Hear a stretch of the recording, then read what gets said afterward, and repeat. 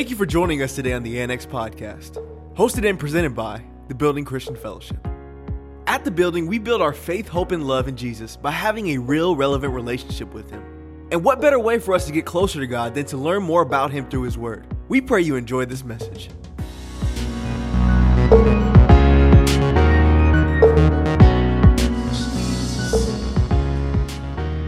I might sing the sermon this morning. Jesus. There's something about His presence. Worship is a response to the revelation of who Jesus is. And the only appropriate response is worship. Hallelujah. So when you come in here in the morning on Sunday mornings, don't come. It's not showtime at the Apollo. We're not up here cheerleading, and we're not up here to pump and prime you. There should be something to offer in response to Jesus revealing Himself. Amen. No, I got my hand on my hip like I'm a mama. I'm not. But it's real. It's real. You know, in the Old Testament, you got cut off. And by cut off, I mean cut off for real. If you didn't have something to bring into the house of the Lord, you didn't have an offering, you didn't have anything to give, cut off. And it had to be acceptable. You had to be just so. And it's like week after week, I see kind of people just like, yeah. You know, we see a lot from up here, okay?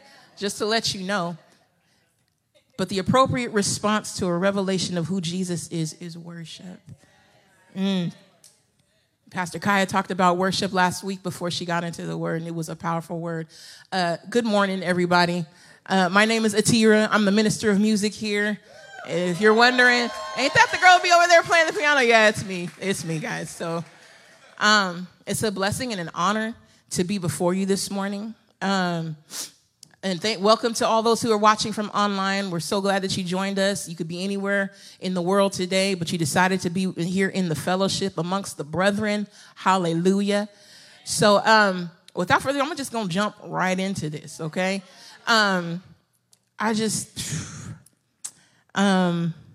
Gosh, where do I start? So the theme, though, actually the last time I preached a word called entitled Build Your Church. And it was a prayer, not just a statement, right? And the title of today's message is a continuum of that. And it's Build Your Church. It's not you, it's me. Father, I thank you, Lord God, as we open up your word this morning, that it be your words and not my own this morning, Lord God, that you would just open the eyes of our heart, flood them with light, Lord God, and so that we can understand what it is that you're wanting to say to us this morning, Lord. So we bless you and we thank you for these things in Jesus' mighty name. Hallelujah. Amen. Okay, so the key text for that is Matthew chapter 16. You can open your Bibles there, and I feel like this is not a scripture that can be belabored too much. We cannot overstate it enough. Build your church, Lord.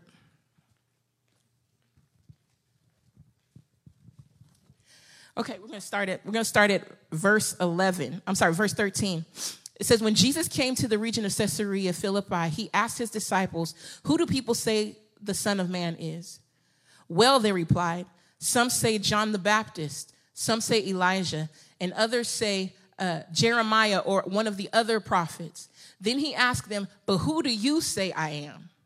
Simon Peter answered, "You are the Messiah, the Son of the living God." Jesus replied, "You are blessed, Simon, son of John, because my Father in heaven has revealed this to you. You did not learn this from any human being. Now I say to you, listen, that you are Peter, which means rock, and upon this rock I will build my church, and the powers of hell will not conquer it. And I will give you keys to the kingdom, keys of the kingdom of heaven.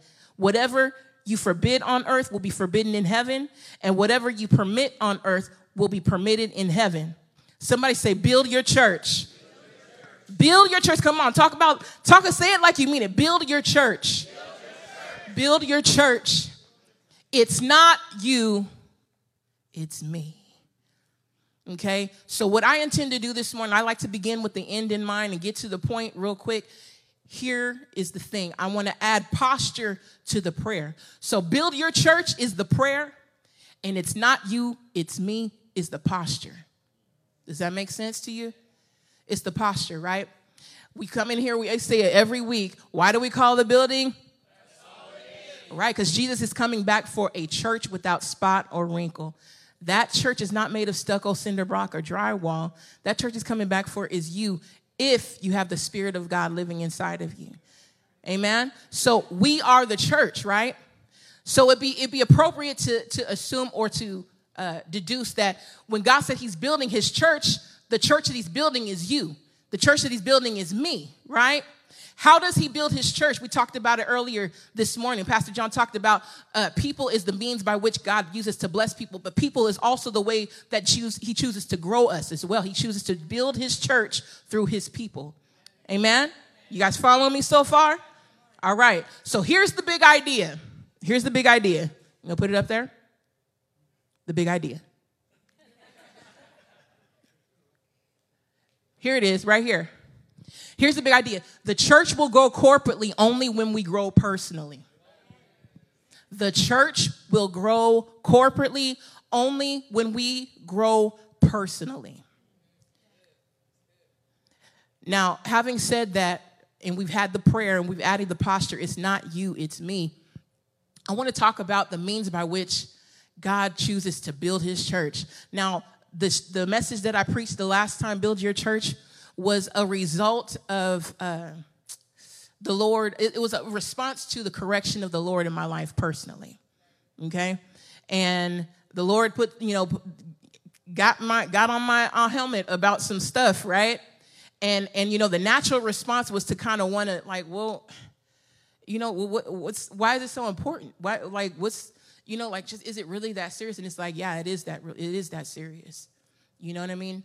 And I had preached from the verse in 2 Corinthians, I believe it was chapter 13, where this is the second letter that Paul wrote to the Corinthians, and it was a letter of correction. And he said to them, examine yourselves to see if you are truly in the faith. And that was a question, or basically a proposition, was like, look, you need to look at yourself because of how you're responding to the correction of the Lord that is coming through the authority that he has given me. Build your church. So I had to examine myself to see if I'm truly in the faith, or is it just a schedule taker, space taker up, or is it do I just come here out of routine? Do I come here out of religion, or am I truly in the faith? Right? We have to ask ourselves, right? And here's the thing. We just came out of a series that was talking about the blessed life and being generous, a life of generosity. And let me tell you how the Lord really got on my helmet even some more.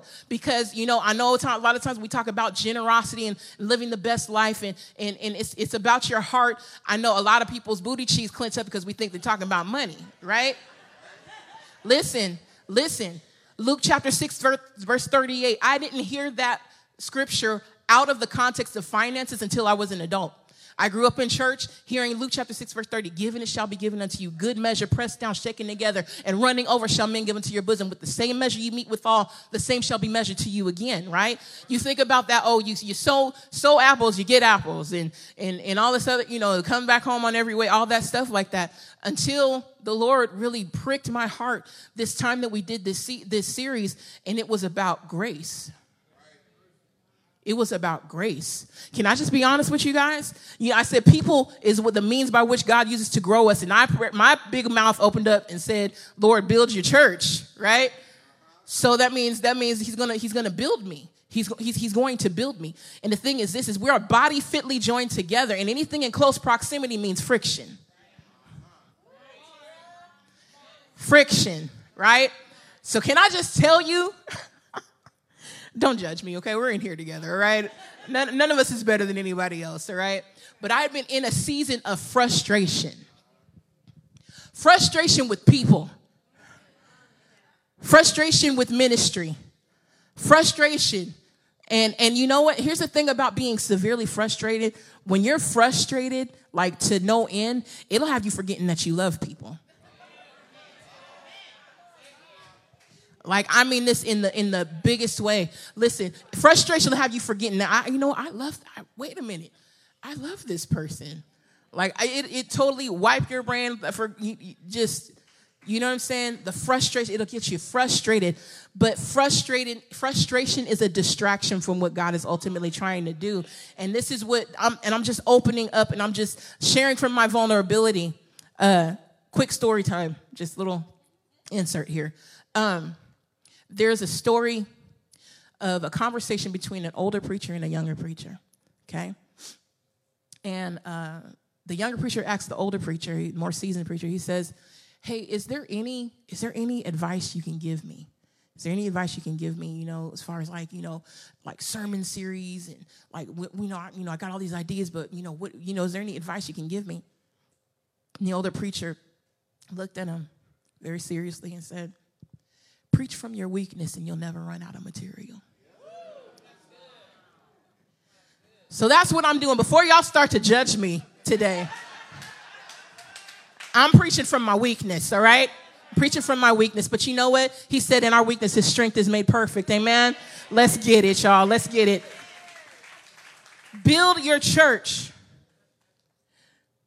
Build your church. Somebody say, build your church. Somebody say, it's not you. It's me. It's not you. It's me. And build your church again that was like the tap out for me. That was the tap out for me.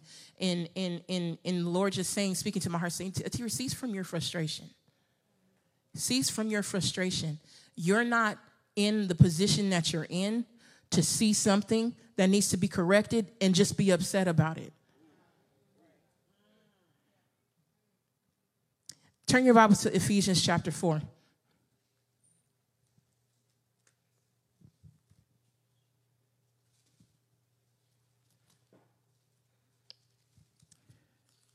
When you get there, say amen.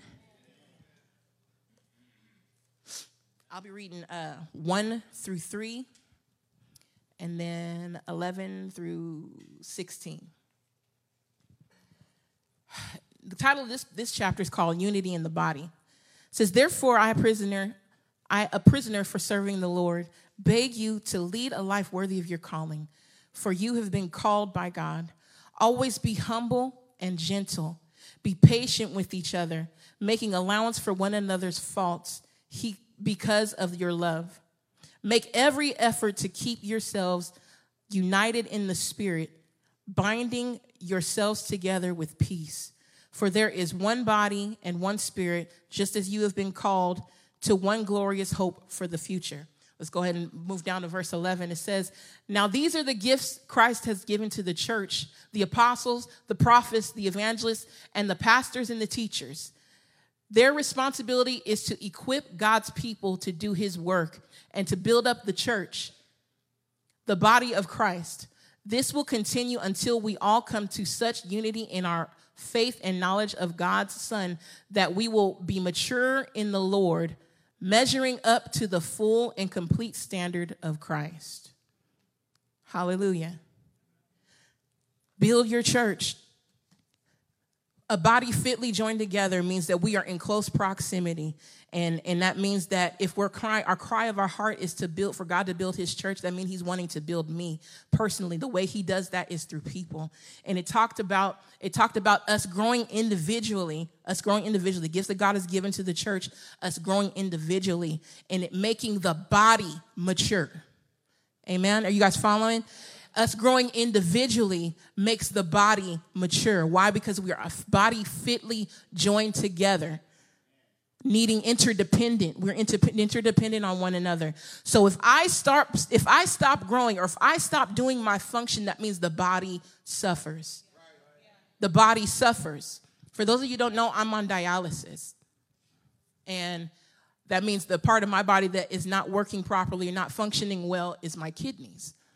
So when that happens, that means you have to outsource that function. You have to outsource that function. Why? Because that part of the body is no longer doing what it's supposed to do. It's no longer doing what it's supposed to do. It's no longer prospering. It's no longer functioning. It's no longer growing. Are you guys getting the analogy? When we don't grow, when we refuse to grow, the body suffers. The body cannot function the way it's supposed to, the way the Lord ordained it to function. So with that in mind, what I want to go over this morning is the importance of growth, the importance of our personal growth and how it depends, other people's lives depend on our decision to grow. And I want to talk about 3 enemies and 1 answer. So I want to go over 3 enemies of growth this morning, all right? Somebody said, build your church. Look at your neighbor and say, it's not you, it's me.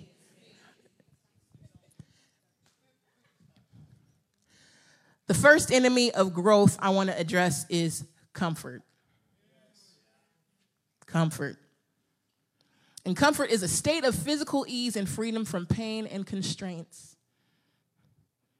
A state of physical ease and freedom from pain and constraints. Go ahead and put the next slide up there. Things do not grow in comfortable spaces. Things do not grow in comfortable spaces. When I think of when the scripture talks about a body fitly joined together, that's what we are. It makes me think of a jigsaw puzzle. Is anybody into jigsaw puzzles here? We got one person in the second row. Amen. Amen. Now, mind you, I haven't physically dealt with the jigsaw puzzle since I was like in grade school, right? It was the rainy day indoor recess. It kind of sucked, but anyway. But when I think about a body fitly joined together, each piece has an intricate part to the big picture. Remember what the big picture I just talked about is when we grow individually, we will grow corporately, right? So one piece, as oddly shaped as it is, may seem insignificant, but it holds a very important piece to the big picture once it's fully complete and put together. And the thing is this, it's not loosely, it's fitly joined. It's tight. The unity of the brethren is of utmost importance in the building of the church. And I feel like it was a setup that I'm talking about the importance of growth and the detriment of we don't take personal responsibility for our personal individual growth in Christ is on Growth Group Sunday. Growth groups start this week. Yeah, somebody's happy about it. Do you realize you'll never become who you're supposed to be without the fellowship of the brethren? You were never meant to function independently. We were made to be interdependent on one another and ultimately dependent on Christ, who is the head of the church, right? But what we have right now, out of frustration, because God uses people to grow us, our response in our flesh is offense. We're offended. We're frustrated. We're church hurt. And I'm not making light of any of the trials or tragedies in this room. But here's the thing. How God operates, he usually uses what hurts you to bring healing to you. So if it's people that hurt you, you need to just go ahead and wrap your heart and your mind around the fact and the truth that he's going to use people to bring the healing that you're desperately needing. Why? Because we need you. You're an important part of this body. We can't do it without you. Amen? Comfort. Things do not grow in comfortable spaces.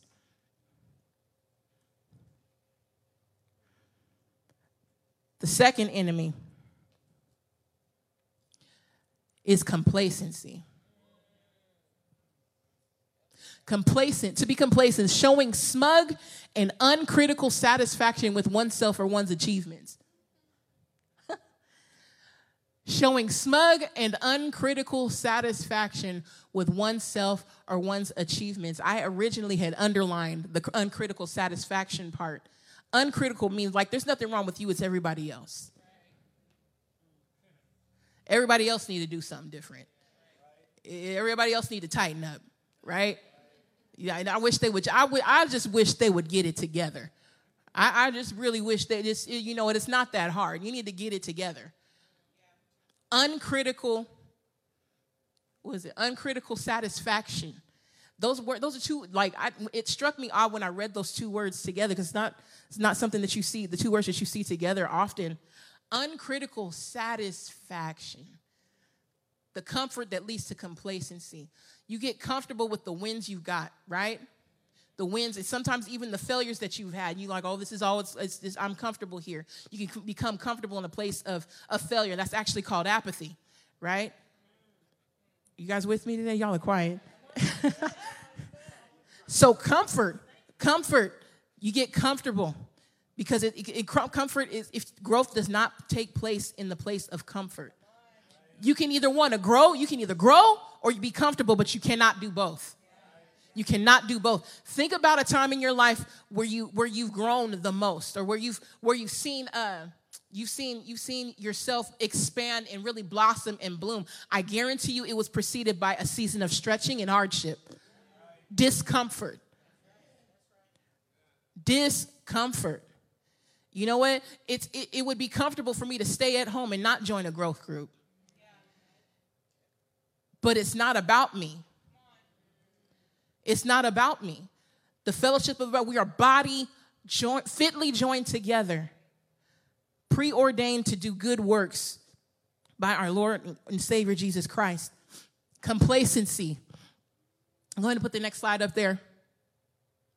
Complacency is the deadly foe of all spiritual growth. That's A.W. Tozer right there. Tozer, it's missing a Z, but it's okay. Amen.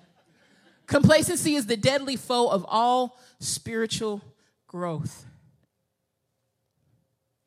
And it leads me to the last enemy of growth that I'm going to talk about, which is contempt. You see how the progression went? It went from comfort to being complacent to being contempt. Contempt is the feeling that a person or a thing is beneath consideration, worthless, or deserving scorn. Wow. Let me read that again. The feeling that a person or thing is beneath consideration, worthless, or deserving scorn. Contempt. You ever seen, I have siblings, and the thing is that there was a challenge to actually do a chore. We were challenged to do a chore, or it was some type of activity that we've done, and there was a reward for it. And it was optional. It was optional. We didn't have to do it. But the thing is that once one of the siblings did it and the other one decided not to do it, they got the reward, and then the other one who didn't do it is now in contempt. They're contemptuous about it. They're contentious, excuse me. They're contentious about it. Why? Because they didn't want to pay up and do the work. So then you're critical of other people who do. The same works for growth. I've seen it time and time again for growth. People are invited, hey, come join this study. Hey, get involved, serve, get involved with growth groups. And then you see how iron sharpens iron, and how we're a body fitly joined together and we make each other better. And then the person that decided to stay home and be comfortable and complacent now sees you being promoted. Why? Because that person humbled themselves, and God in due time exalted them. Now they're receiving the God-ordained glory, and you're still left comfortable and complacent. You can't do the minimum and expect optimal results. You can't be upset with the results you didn't get from the work that you did not do. Growth requires work. Growth requires work. Somebody say, build your church, Lord.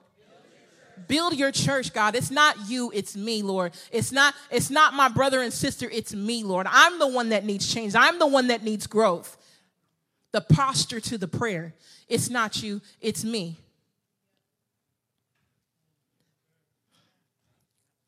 And if you didn't realize, all three of the enemies are rooted in pride. Pride says, I got it. I'm good. It doesn't take all that. It don't take me joining a growth group. It don't take me serving in the children's ministry. It don't take me showing up to rehearsals.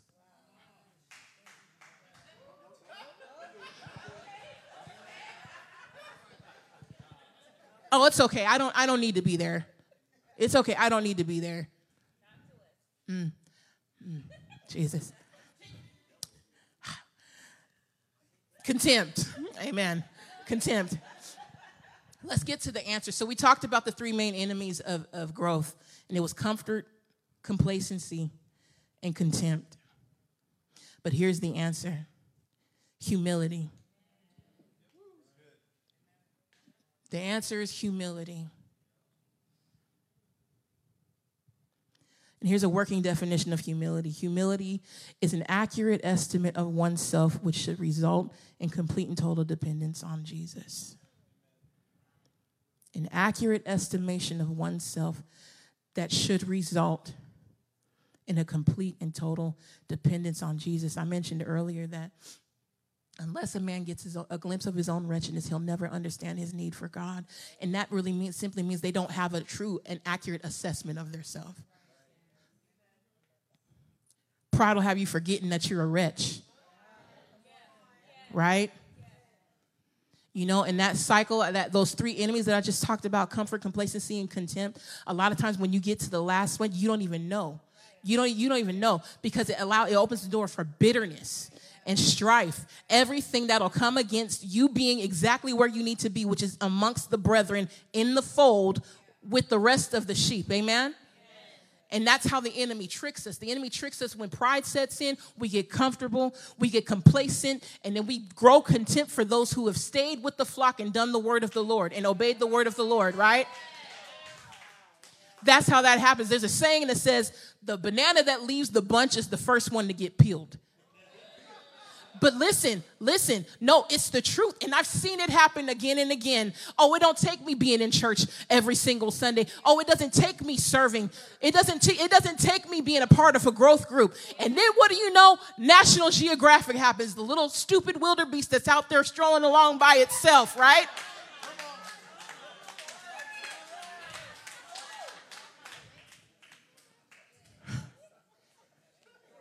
Be sober. Be vigilant, for the enemy desires to sift you as wheat. The enemy walks about roaring like a roaring lion, seeking whom he may devour. And you and your pride, comfort, complacency, and contempt, out there on your own, you're a sitting duck. You make yourself a target. The enemy has no power over you. But he'll use our ignorance. He'll use our ignorance. He'll use our comfort. He'll use our complacency. He'll use our contempt to bring us out. Say, you know what? You don't even need that. See, look, come on over here. See, I told you didn't take. Oh, look at you. You growing with your homespun theology with nobody to test it. There is safety in the fold. There is safety in a multitude of counsel. You're not meant to do it by yourself. Next thing you know, you just another episode of National Geographic, and another one bites the dust. Cold part about it, you know what? I've seen those that left and made it back, but then there's some that never made their way back. There are some that never made their way back. So don't assume that there's always a way back home. When you knowingly walk, when you know to do good and you don't do it, it is sin. So when you knowingly walk away, don't just assume that there's always going to be a beaten path home. There's going to be a beaten path home. It's not you. It's me. It's me.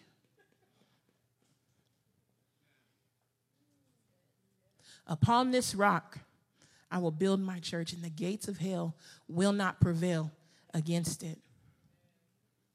My growth has everything to do with God building his church. And when the cry of our heart, the prayer of our heart is for God to build his church, guess who he's looking at? You. The things that seem they're so insignificant, for you to deal with them, for you to allow and cooperate with the Holy Spirit and the things he's set in ordinance for us to be built up with, which is our brother and sister, the body of Christ, fitly joined together, is going to yield a peaceable fruit of righteousness that the body benefits from. Do you know there is no plan B? The local church is the hope of the world. There is no plan B. There is no plan B. So what are you going to do? What is your response? I know what my response was when the conviction of the Lord came, when the conviction of the Holy Ghost came, it was like so strong. And I said, Lord, build your church. Lord, build your church. Because it wasn't about, he was like, Atira, it's not about you. It's not about you being frustrated.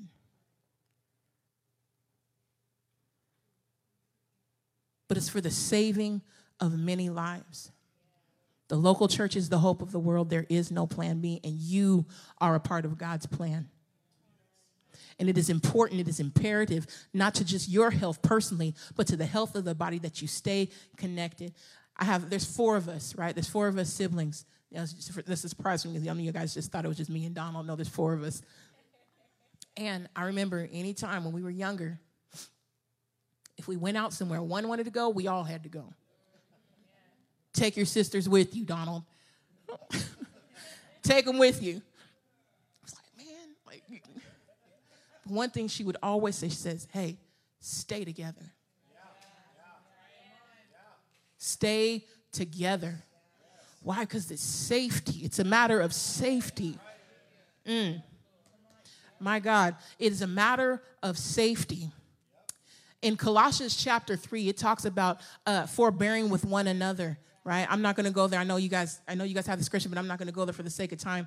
But it talked about coming together, bearing one another's burdens and being in unity with one another. And it was so that we would be mature and not be deceived by the lies and false doctrine and these false prophets that are in. There's a number of them, right?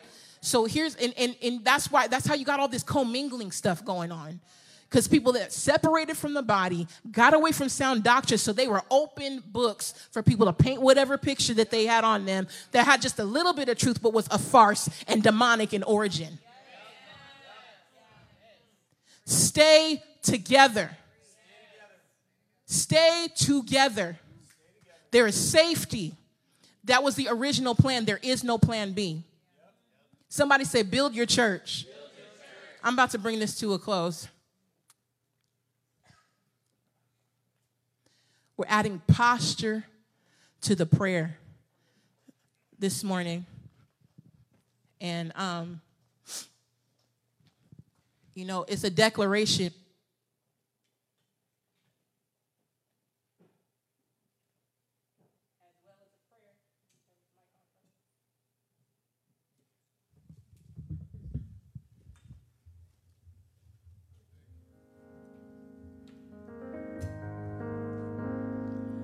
It's a declaration and a prayer. Don't know what that was, but hey, okay. It's a posture and a declaration for God to build his church, Lord, and start with me. I don't know about you, but that is my prayer personally, Lord. Whatever it is that you're wanting to do, God, do it in me. For the saving of many lives, including my own, God. So we humble ourselves, Lord, and we say, build your church, God. We say, build your church, Father.